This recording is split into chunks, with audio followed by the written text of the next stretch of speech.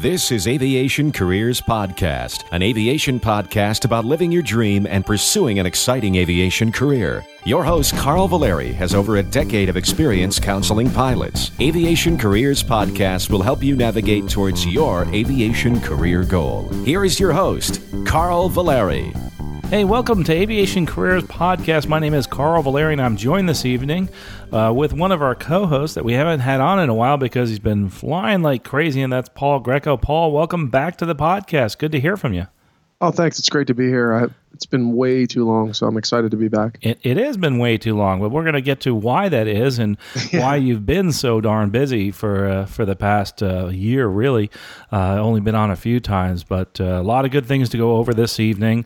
But before we get started, a couple things I want to mention real quickly is the fact that we just updated the Aerospace Scholarships Guide. Remember, we're moving away from the online directory. Although you can still purchase it, the best way to buy it is actually going on to the Amazon store or the iTunes store to actually get your copy of the Aerospace Scholarships Guide. So what we've been doing is about every quarter to every half a year, but definitely in September, we've been updating it. And we're going to come up with the 2018 guide in January. But we have all the updates. So like say you're going to want to start applying for scholarships now, you can start doing that. Again, if you have downloaded it in the Amazon store and the iBook store, make sure you go back and re-download that. You can actually take it off your device and re-download. There's some instructions, I think, on the Amazon that show you how to do that. Also, for our coaching clients, I know that my schedule has been quite busy and we've been getting quite a few new clients as far as coaching is concerned. Remember, we do the career coaching. We also help you decide what path to take and or help you decide what path to take, and also give some suggestions as to what the best route is on many different fields, whether you're changing careers or you're wanting to know what the next step should be, that type of thing. We help you there. Also, of course, doing the interview preparation, resume review, and application review and cover letters. So that's all part of that process. You can take a look at our video, aviationcareerspodcast.com/coaching, to see a little bit more. There's that little video you can take a look at. Tells you a little bit about what we do. And basically what we've done is we put it into our course system where we have some of the other online courses, and we're moving all of our online courses to that new platform. It's still in the process of doing that, but it's been a real busy couple of months, as you noticed. We didn't get a podcast out last week because of that, but a lot of neat things happening, that's for sure. Also, another announcement is, of course, I coach a flight team at Polk State College and would really appreciate the financial help if you can give, no matter what it is, if $1, $2, $3 or more. It's on aviationcareerspodcast.com in the right column that says donate to the flight team. And what that does is helps us go to the regionals. This year we're in Auburn University is where we compete. Collegiate flight teams are really cool. It teaches people how to win. It teaches people how to win with integrity. And it's also a great thing to have on their resume. The students really, when I'm looking at resumes in all these job interviews, I look at first, the top, make sure they have the qualifications. I run down to the bottom and look at the different things that they're involved with. And that's one of the first things I see is somebody involved in the flight team really stands out. But anyway, aviationcareerspodcast.com, just look in the right corner. Today, we're going to do a little bit of a format as far as questions and answers. We do have one quick bullet point to go over as far as applications. This has just kind of been a common theme throughout the different coaching sessions, so I wanted to mention it today as far as your online application and your application just in general. When you're disclosing information about your past and about what you've done flying-wise, one of the best things you can do to help yourself is before you apply and before you fill out those applications, go ahead and get your records from the FAA. You can actually request those, and so you can see, say in your training or say in your background you've had an issue. I'll give an example. Say with you have ASAP programs or aviation safety reporting programs that are within the collegiate environment. Also, they're within the airlines. If you're in a regional and you filled out an ASAP and you were put into some, say, remedial type training, etc., and you're not really sure whether that went on your record or not, what you can do is you figure that out very easily by pulling your records from the FAA. And also, when you do pull your records, make sure you do that right before you apply. One of the reasons I say that is every so often there's a little backup in your records process as far as what's happened. Say you have a failure or retrain or something like that in your record, or something like a letter of correction on your record that you really didn't know about. This will actually show up in this background check. You're doing your own little background check. I really highly recommend that, because every so often things do show up in your record that you didn't realize you had, and it's a good time to get that straightened out ahead of time. Also, if it is in your background, you definitely have to disclose it in your interview, because then they're going to think that you were lying on your application. You don't want that to happen, the airline that you're trying to get hired with. So a little word of advice there. Anyway, let's get on with some of the questions and some of the different responses we've had here. Some are kind of just encouragement and that type of thing, and some are some direct questions. So, Paul, you ready to answer some of these questions? They're great questions, aren't they? Absolutely. Oh, they always are. Yeah, there are no dumb questions, that's for sure. And these are really, really cool. And remember, if something it's a repeat, that's fine, because a lot of people are just starting to listen to this podcast. So don't ever worry about a repeat question. I know sometimes they're in the back. And by the way, don't forget the search option on the right side of the screen. If you have a question, type it in the search option. Sometimes you'll find your question has been answered in past podcasts. Anyway, moving on. First email comes in and says, Carl and gang, I'm so excited to share with you that I've been taking my flying career one step at a time. I'm 59 years old and started on my instrument rating back in 2008 and finally received my instrument rating yesterday. I'm stoked. It was a lot of work, and between paying for kids to get married to helping them buy homes and some college, my goal of getting my instrument rating is achieved. I've been self-employed as a realtor and mortgage lender for 25 years, but my dream of flying for a living is becoming a reality. I'm on to my commercial and multi-engine with 830 hours, and know this is an amazing time to get into flying, even at age 59. I encourage your listeners not to give up, and I appreciate all the encouragement and insight everybody at Aviation Careers Podcast gives us. God bless. Well, thanks so much for that story. Really cool to hear from somebody that is in the tail end of one career and starting a new one, possibly even continuing on to continue doing the real estate. And you can do both things at the same time in aviation. It'd be really interesting to see where this takes you. If it takes you the path of the corporate, flight instruction, collegiate environment, etc., or whether you're looking at the airlines possibly for a little while and then maybe go into an instructional environment there. So thanks for that email. Yeah, I love this. So many times as a parent too, you always put your kids and your family ahead of you and what you want to do, and he's finally getting it done. And I remember getting my instrument rating, and that was such a huge hurdle. I remember thinking like, man, this is just really tough. And I really felt like a pilot after I had my instrument rating knocked out. And so keep going, keep plugging away. There's so much flying that you can do for so many more years. So I think it's awesome. Congratulations. Keep going. Yeah, when you get the commercial license, you can say to everybody, I'm a commercial pilot. Yeah. Exactly. Connotes something else in other people's minds. They think what airline do you fly for? It's, well, I have my commercial license. And, so you don't fly for an airline? No. But it's still, it's something to be proud of and an accomplishment, Sure that's for sure. Anyway, thanks for that encouragement there. Moving on to the next question, actually comes from Russ, who is going to be editing this podcast right now. So thanks for the question, Russ. Russ is a big help. I talked about the scholarships guide. He is the one that's actually updated it and got it ready. He does most of the research, him and the staff do most of the research, finding those scholarships and also making sure they're in the directory and they're correct. One of the reasons people want and like our scholarships guide is we actually go through and verify each scholarship throughout the year. And this isn't just a links website that's set up there. They have to be actually meet our criteria as a scholarship to be placed in our guide. So it's not just a links website, that's for sure. It's very inexpensive too. It's only $10 for the scholarships guide. Anyway, interesting.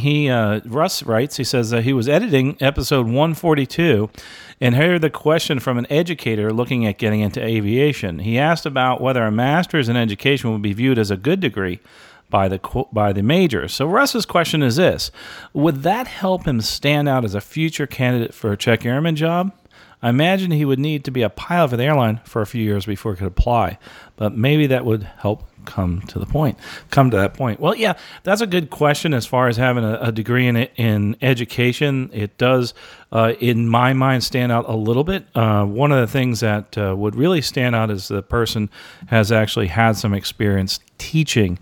As far as just going out and getting a master's in education, going out of his way to do that with the airlines and becoming a check airman, it wouldn't help a tremendous amount, a little bit, not worth the degree itself. But if the person was looking at possibly getting into the environment of being a teacher at a university or a college, then definitely, yes, that would be good to have the master's in education. But as far as an airline is concerned, no, it's not. It's decent, but gosh, not really worth the effort to become a check airman. The biggest thing is having that experience.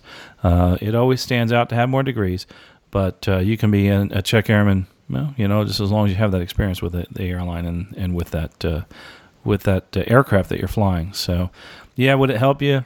But not as much. It's not worth the whole degree just to become a check airman, because there's people that don't even have degrees, I know, that are check airmen, just to kind of drive that point home. Anyway, let's move on to the next one here. Is from a person in Canada, a private pilot. He wants to start by saying that I love the podcast and listen to it during each of my commutes to work. Currently work as a firefighter here in Canada and have always had a love for aviation. I've been working towards my private pilot certificate for a while now and have loved every minute. After this is done, my plans are to pursue my commercial through the flight club I currently train at. I feel this would be best suited for being someone with a full-time career. What are your thoughts? Let's go ahead and answer that one, Paul. I know that I also have done some instructing in a flying club, and it's been very beneficial for me because it's a very target-rich environment, and the people there are very dedicated that usually are part of that club. Paul, you've actually taught in a flight club, haven't you? I actually learned to fly in a flight club. And I was just a member of a flight club. I taught at a local flight school. Gotcha. Okay. Yeah, but no, it's a great way to train. Excuse me, and it's usually very cost effective, and you usually can hook up with a company or a flight club instructor who also works at a discounted rate, and so I think it's a great opportunity. Yeah, it's interesting because you being the student in a flight club, it really, you're there and you're definitely part of that club, so you're not going anywhere, which is kind of nice from the instructor standpoint. You have definitely an environment there of people very, very interested in the opportunity to fly and get instruction. Yeah, it's a great networking opportunity. Oh, yeah. Anyway, he continues on with his question here. He says, I'm very lucky with my career right now as we work 24-hour shifts, which only means 2 shifts per week. Long shifts, but gives me lots of time off. That is cool. Because of my shift days are variable and cannot commit to schooling Monday to Friday, do you think my training through my private club/flight school is the best way to go? My dream has always been to fly for a major airline, but the main goal is to just be able to fly on a commercial level. Being paid to just fly seems amazing to me. As far as your schedule is concerned, in general, flight schools are used to dealing with people that have very varied schedules. Yours is actually more wide open than most, even though it changes a little bit. So as long as you know what your shifts are a little bit in advance, say a month in advance, etc., there should be no problem with you scheduling flight time. It shouldn't be a problem at all. Yeah, and that's actually exactly the schedule that I had when I did my flight training. As a matter of fact, I was it's been a while since I've been on, but just as a reminder for everyone, I'm a career changer, and I was working as a flight nurse, a medevac nurse, before I became an airline captain, and I worked was initially working 12-hour shifts, but I switched to a job where I was working 24-hour shifts, and I did the exact same schedule. I did two shifts a week, one shift on, one day off, then a day on, and then I had 5 days off in a row. And I flight trained on those 5 days off every week. And I just went to a flight school that was accommodating to that schedule and would roll with my schedule as it changed. And then what I did was, as I got a little bit more serious about my flying, I looked into accelerated flight training, which I know that doesn't really go with the flying club situation that he discussed earlier, but just another option. I went with accelerated training because then I just took a couple days off, and I wound up having like 2 weeks off in a row, and I would just go down and I'd bang out a rating. So I got my instrument rating in about 7 days. I got my commercial rating in 5 days. I got my multi-engine in a day and a half, and I did all this stuff on days off. Some of it I didn't need to take time off from work. Other days I did. But having a schedule like that really enables you to be able to get a lot of those ratings done. And I was able to get those ratings done inside of it a year. And then my instructor took me just past a year. But that's a great schedule for training, and you have nothing but time to be able to work through everything that you need to work through. Interestingly, that is what I always tell people is a perfect scenario, a job like that, just like Paul was saying. But really, really good idea to get it done as quick as possible. And in your situation, man, you can easily do that. I mean, you're in a perfect situation. Anyway, the next question he has a second question. He says he wants to know how flexible is scheduling at the regional airline. He asked this because if there is a way for me to keep my current career and was able to just fly on the regional level, I feel I would be very happy. Having the safety net of my current 6-figure career with pension and amazing benefits will just make the transition until getting into a major airline that much easier. He says, I have over 10,000 hours logged at my home flight simulator, and even on that, I just can't get enough. So I can only imagine the rush I would get from doing this in the real world. Thanks so much for your time. Sorry for the long-winded question. I hope to hear the answer soon. Well, one of the things that we look at as far as scheduling, and the reason we love being at the airlines, is the fact that our schedule is so varied and it is so flexible. But by flexible, it happens when you get more senior, it becomes more flexible. You can bid certain days off, etc. It sounds like your job, I'm not sure, is more flexible in that maybe it's the opposite. Maybe you could take this job and mold it around the airline and what you're doing with your flying. And Paul, you'd be the perfect person to ask this because you actually did a little bit of both during your career transition, still working with the airline and also working another job. I did. I continued to work as a nurse through my FO days to offset the low income. And I will tell you that it was very, very difficult. I was not full time. I was what they consider a per diem employee. And so my schedule rotated based on, the availability that I had. I put in days that I was available to work. And that became difficult as time went on because at my airline, I was on reserve for a number of months, as you will likely be when you first join an airline and you're very junior. And I min days off on reserve. Or 11 days at the airline that I work at. And so, that doesn't give you a lot of days off to work. And so when you do work them, you wind up working essentially every day in the month, which I did for a while to pay the bills. So is it possible? Yeah, it's possible. Is it, an optimal situation? No, it's really not. And if you're working full time, it's challenging because in that 24 on, 24 off, 24 on type schedule, it's kind of a rotating schedule, and there will be days of overlap. Now you might be able to find coverage at the airline or coverage at the firehouse and make it work. It's going to be challenging. I won't say it's impossible. It's certainly not impossible, but it's going to be hard. And there are days where that are going to be really hard. For example, holidays.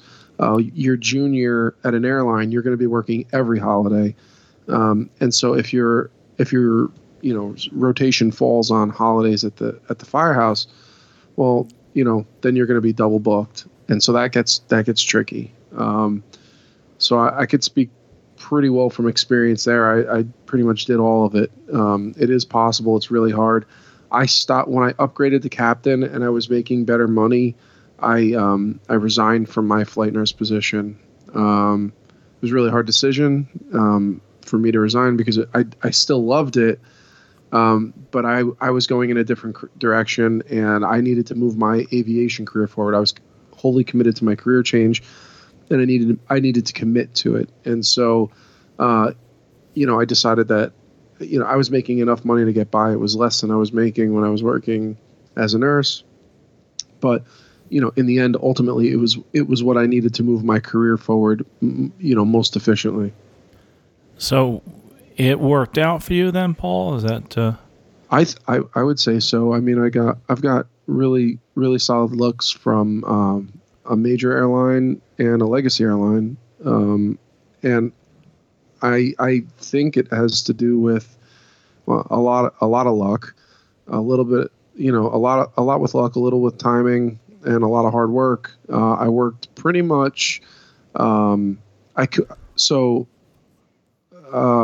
see. I upgraded to captain in about a year and a half ago, and I needed 1,000 hours as a captain, to make myself marketable to other airlines, but also to meet requirements of a program that I'm in with another airline. And so I decided to just do it as quickly as I could. So I made the decision to leave my nursing job so that I could pick up extra flying and work essentially, all but 5 days a month as an airline captain. And so the money was great. And so I made up the difference financially. And at the same time, I was moving my career forward. I figured if I got the requirement of this program met, which is 1,000 hours as a captain, that's a huge, sort of accomplishment. And that's something that is really, really important when you're trying to move your career forward and get looks from other airlines. 1,000 turbine PIC is a big number. And so I figured I was doing myself no harm by doing that. And so, I made the decision to go for it. And I felt like by doing both careers, I was kind of holding myself back in a way where, I was kind of committed to being a nurse and I was kind of committed to being a pilot. And, the nursing side of things,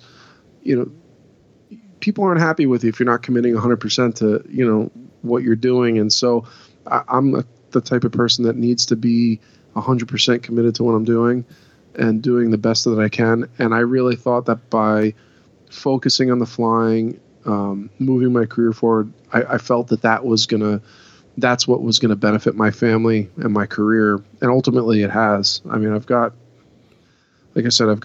pretty solid looks from my two dream airlines. Like if you told me a year and a half ago that I'd be waiting on, essentially class dates for these two airlines, I would tell you you're crazy. And here I am, and that's what's happening. So, I think it worked out. Yeah, I think it worked out really well. And I think he's being a little bit too humble here. Solid looks is kind of an interesting word that you use. You actually are waiting for a training date at two different airlines, two different majors.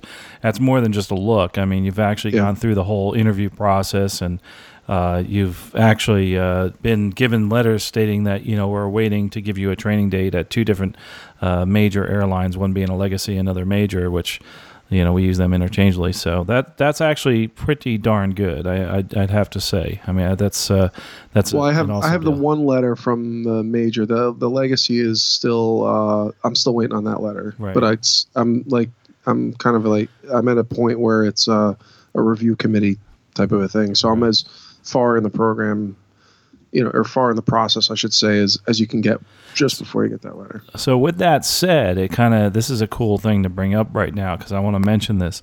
And I've seen this play out a bunch of times. You can be within a process, and you read all on the internet that, hey, I'm in stage 1, 2, 3, 4, 5, 6, 7, or whatever of my interview process. That means I have the job.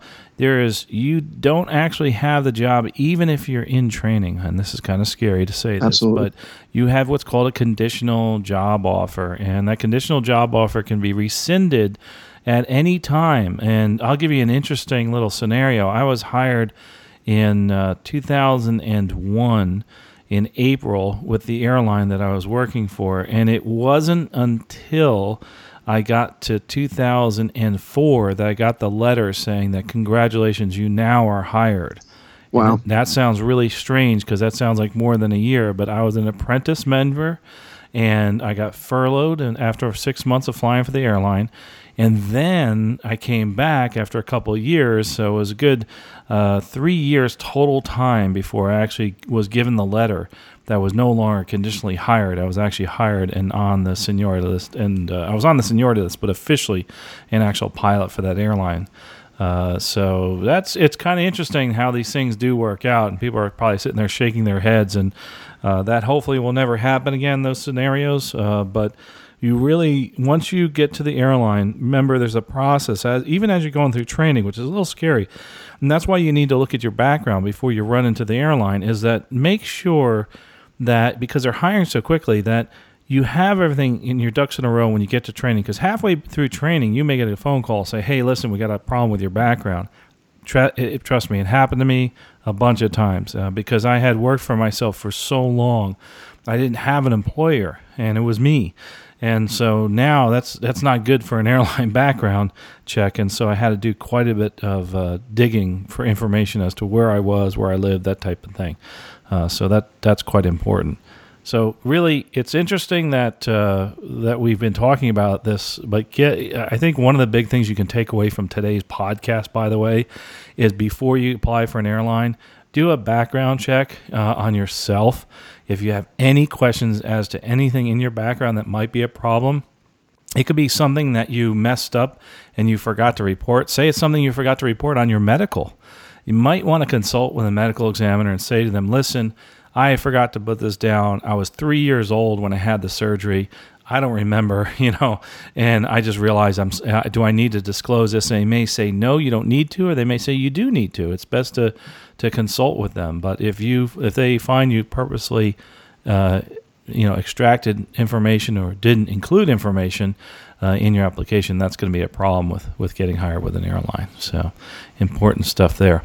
Anyway, I think that was good. I think the flexibility on the regional level, I always tell people, be ready to have that as your only job and have a part-time job doing some other things and make the other job flexible, not the regional airline, because you're going to have to truly commit to that.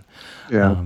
Anyway, I think it probably differs by airlines too, right? I mean, my airline might be less flexible because we're growing and we have an incredible need for pilots right now. We're really, really short-staffed, and if you're working at an airline that could be downsizing, maybe there could be more flexibility in the sense that you could be on reserve and not flying, or I don't know, maybe their staffing is just better. Well, that's a good example. When I was working as a furlough rep, I convinced the airline that I was working for to allow us to have 20-hour lines, meaning only flying 20 hours a month. Wow. And people could go out and get other jobs easily and still be able to keep current flying. That would be awesome. Yeah, it would be. Honestly, that isn't going to happen anytime.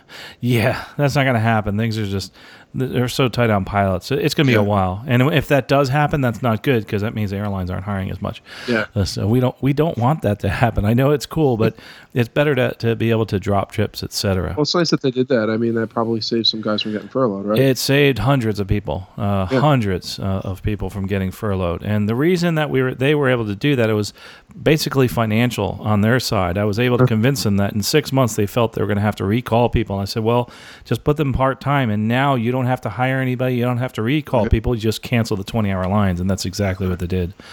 Saved money all the way around as far as processing of the people outbound and inbound. Right. If it was going to be a furlough for a couple of years, I'm sure that tune would have changed. That's for sure. It would have been different. Hey, we got time for another question, don't we, Paul? Yeah, we got time. This is a good one. This is really interesting. I can't wait to read this. Here it goes. First of all, thank you 1,000 times over for creating this podcast. You, your other hosts, and guests have all brought so much valuable insight to myself and so many other people. It's appreciated more than you all know. Thanks. I appreciate that. A little more about me. I'm a 30-year-old real estate agent. I've always been fascinated by aviation, but I've always looked at it as somewhat of an unattainable goal, like a professional athlete. After finding out a friend of mine had gotten his private pilot license, I realized that it was something I could do too. I went on a discovery flight, and I genuinely haven't slept since that. Wow. After doing some serious research, I've decided that I want to pursue a career in commercial aviation. I'm going to get my private pilot license this year while my wife finishes school, then attend an accelerated program after she graduates. I've listened to almost every single one of your episodes, but please forgive me if you've already gone over one of my questions. When it comes to commercial/business aviation, does it require the same 1,500 flight hours as the regional airlines in order to get hired? Does it require the same first-class medical as the airlines? And would you suggest training on a certain type of aircraft or equipment in order to better prepare myself? For example, I had a commercial pilot tell me they train on a DA-40 with a G1000 as opposed to training a 172 or a Piper with steam gauges. They said mainly because the industry seems to be going away from the steam gauges and going towards glass. And lastly, the other question he has, is there any difference about qualifications or the path to becoming a commercial pilot? Any advice is appreciated. Thank you so much again for everything you do. I look forward to hearing your thoughts. Well, first of all, the business and commercial aviation, a lot of times requirements are based on the insurance and the flight department. So it is not a steadfast 1,500 hours because of the ATP. That's just a requirement that operator would require. One of the things that we'll have to do is have some more people that are in the business and aviation on, but it's I've gone through a couple of these and prepared people. It's more so what their insurance tells them or what their flight department says. But it doesn't have that steadfast rule that the FAA has put in place. For an airline, you have to have your ATP. And yes, it'll require you to have a first-class medical, as the airlines do, when you do become a captain in most of these operators, but in general, it only, as far as the requirements, it's usually just a second class, but most of these guys are wanting you to have a first-class medical. As far as the actual operating certificate, normally it'll say that you have to have a second-class medical, but that also can change, again, based on each individual operator. Remember, it's corporate, so it's all based on what their insurance says. Say the insurance says you have to have first-class medical, well, you're going to have to do that. So there's a requirement there. Commercial stuff that I've done, as far as the corporate world is concerned, I didn't have to have my first-class medical. I didn't have it, and I flew a little bit of corporate on the side. So that isn't a requirement as far as the FAA is concerned. It's usually the operator. As far as, and this is a question I really like, the suggestion on the type of aircraft equipment. We actually, I'm pretty sure I can disclose, but we actually are switching our fleet out at the college because some of our partner airlines are really strongly suggesting that we go to more of a glass cockpit because that's basically what people are looking towards. When I started with the airlines, we didn't have all glass, and we had folks that were going from the steam gauges to glass, and we're having an issue with transitions, and some people actually left the airline because of the transition from steam to glass. Normally, it's not that bad. For me personally, it was easy. I don't know why. It just took to it. It made sense to me. Maybe it was laid out more the way my computer mind thinks. But I really think that it's important to try to get some glass experience before you jump in to an airline because it's a whole different ballgame. It's like a stair as opposed to doing that 6-pack and you're scanning. Whole different ballgame. I know, Paul, you went from, I think, from steam to glass, and you didn't feel the transition was that tough, did you? No, I thought it was actually pretty easy. I will say, though, that I think if you go from glass to steam, it would be pretty difficult. And the reason why I say that is because with glass, especially the G1000 system, it's so darn... God, there's just so much information there. You know, I mean, there's more information on that thing than there is in the airliner that I fly today. I'll tell you that, but by a lot. So sadly, in terms of a situational awareness perspective, you know, you just glance over the MFD and you see, I'm going to enter this hold in a parallel entry. And by the way, it tells you enter the parallel entry hold now. You know, and it counts down and you turn and you just do it. So as opposed to like spinning needles and, you know, having a picture in your head or drawing it on a piece of paper if you need to. So I think I don't know, I'm sort of old school in this, that I think that learning on steam gauges allows you to develop the ability to be able to have that situational awareness. I think going to or flying something with glass maybe before you get to the airline, if your airline is going to, you know, which almost every airline has some sort of glass, it's definitely good. I mean, that's what you're going to be seeing. So, but to do the whole train, I don't know. I think to do the whole training in that, I feel like you lose something in terms of, like I said, being able to have that situational awareness. So, I mean, that's kind of just my opinion on that. In terms of the hours and stuff, though, with the flying, like Carl said, I think it's very, very dependent on where you go. I do have a lot of 135 experience. I flew Part 135 charter for a number of years, and so I'm pretty well versed with the regulations there. And you can fly with just 500 hours total time and a second class medical certificate for a 135 operator as an SIC only. There are also operators that fly single pilot who will put you in the right seat if you have the right attitude to build hours, and you can fly the empty legs back. So that's another option for getting flight time. I did that for a little while too before I got put on the certificate as first an SIC and then ultimately a PIC. But those are the options there. So in one of the things that he says in this last question is there any difference about the qualifications or path to commercial aviation? By commercial, I think he's talking about the airlines because it's all commercial aviation. Yeah. To kind of clarify that last question. But let's finish up real quickly on the steam. As far as the glass, definitely get some glass exposure because that's what the airlines want. Steams you're not going to use as much, but remember that a lot of times your backup systems are steam gauges, and the newer backup systems, because we have multiple systems in the airliners. A lot of times are going to the electronic displays or the glass for even the backup systems, and even the ones in the 172, the new ones that you can put in there. That's all glass. So yeah, to me though that is about building. That's it's about like building a foundation, setting the foundation for what you're going to do down the line. That's why I do think some steam gauge experience is beneficial, but the reality is, like Carl said, everybody's on glass today, especially when you're going to the airline. So if you can, I think the answer is to do both. And I think too that by flying with glass, you can, you see the big picture, right? So that when you go back to flying steam gauges, it helps you sort of just be able to develop that picture in your brain, because it's nice to be able to say, okay, I'm north of the fix, so I have to turn, this way or that way. And so I think that a good combination of flying both airplanes would be beneficial for your development as a pilot. Another thing that I think is beneficial being a flight instructor, and especially a double eye where you're looking at the instruments on the other side. Oh, yeah. Because, I had, on a recent flight, I had a failure of one of my displays in front of me. Right.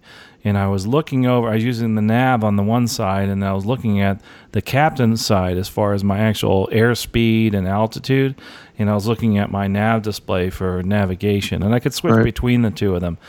So just another aside there is that sometimes it's nice to get that CFI for many reasons, especially for that reason. One of those reasons is being able to fly the plane from the right seat or the left seat, or the opposite side, I should say. But yeah, the one thing that happens though in a practical sense is normally you're going to get one or the other, steam or glass, because a lot of flight schools, that's all I can afford is one or the other. So you get the G1000, you get the G1000. You can always jump on a simulator and start working. Or they charge a certain amount for the glass versus the other one. Right. And I know a lot of people, I know us, we're converting to glass only, just because of that. Yeah, well, I mean, it's just, it's one or the other kind of thing. So. Yeah, exactly. And that's how you order the aircraft. Well, and I think Cessna stopped making steam gauge airplanes like in 2005 or something ridiculous like that. I mean, it's been a while since they've made a steam gauge airplane. And as a matter of fact, was it Southwest Airlines is finally getting rid of all their old steam aircraft now. It's kind of fun, and the steam instruments too, which is kind of cool. We call them steam, and because it runs on air, people are starting to think, what are these, steam locomotives or something here? No, it's just gas is what it is, and that's why we call it that. But anyway, gosh, Paul, this is thanks again for those questions. We've run a little bit long tonight on our questions and answers and all, but it's been great to have you back on, Paul. I really appreciate you coming back.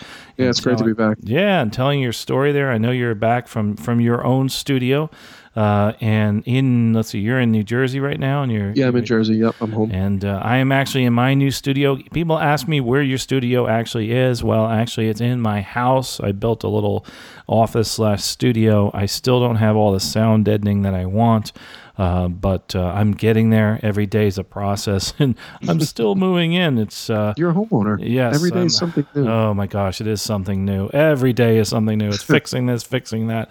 It's a lot of fun though. I'm having a blast. It's been really cool to have a consistent location to be able to do the recording and to have a nice spot to record, and being so close to the college and being so close to aviation. Oh my gosh. I mean, just before this podcast, I was out with the flight team and doing some preparation for the new season and getting everybody in their slots as far as what they're preparing for. And it's really, really cool. It's been a lot of fun. You want to learn more, you just can go out to the website, Aviation Careers Podcast. Also on Stuck Mike Avcast, I talk about the flight team too. As a matter of fact, I'll just put a link to it. We have a really good time with that. It's also something that's helpful for your career. And if you're in a college right now and you're listening, think about it. Think about getting on with a flight team. That might be something that would interest you. It's also something that will help you because it prepares you for your written exams. It prepares you for your practical test. And it also teaches you how to win and how to move forward in your career when you're having to compete with so many other people that are just as good as you are, and how to put yourself forward. But anyway, gosh, guys, I really appreciate everybody listening. Again, for the career coaching, one of the things, I know we're getting backed up here with the coaching sessions, and I've heard comments, it takes a couple weeks to get in my schedule. Be patient. If you want, you can look at my schedule before you actually sign up for the coaching. You can always sign on and look at the first video on the coaching portion of the website. Again, we do everything from career counseling to getting you ready for your next interview preparation, and resume review. We'll look at your applications. We just kind of do a soup to nuts and look at you in a more holistic manner and get you prepared for your next step in your career. Well, speaking of your next step, like I said in every podcast, do something today to move forward in your career. Take one step forward, one small step. That's all you need to do to move forward in your career. And amazingly enough, you'll be so many leaps ahead when you look backwards a year from now, just like Paul's leaps ahead now than he was when he was the podcast last. But each of those days he took one step to move forward in his career. It may be just picking up a trip, an extra 5 hours here and there. Well, folks, thanks so much for listening. We'll talk to you next episode, and safe flying. You have been listening to Aviation Careers Podcast, an aviation podcast about living your dream and pursuing an exciting aviation career. This aviation podcast is produced by the Valeri Aviation Corporation. Although hosts or guests may receive compensation for products and services discussed in this podcast, Compensation never influences our opinion. Before purchasing any product or service, you should always do your own research. Music by Billy Wheeler. All rights reserved.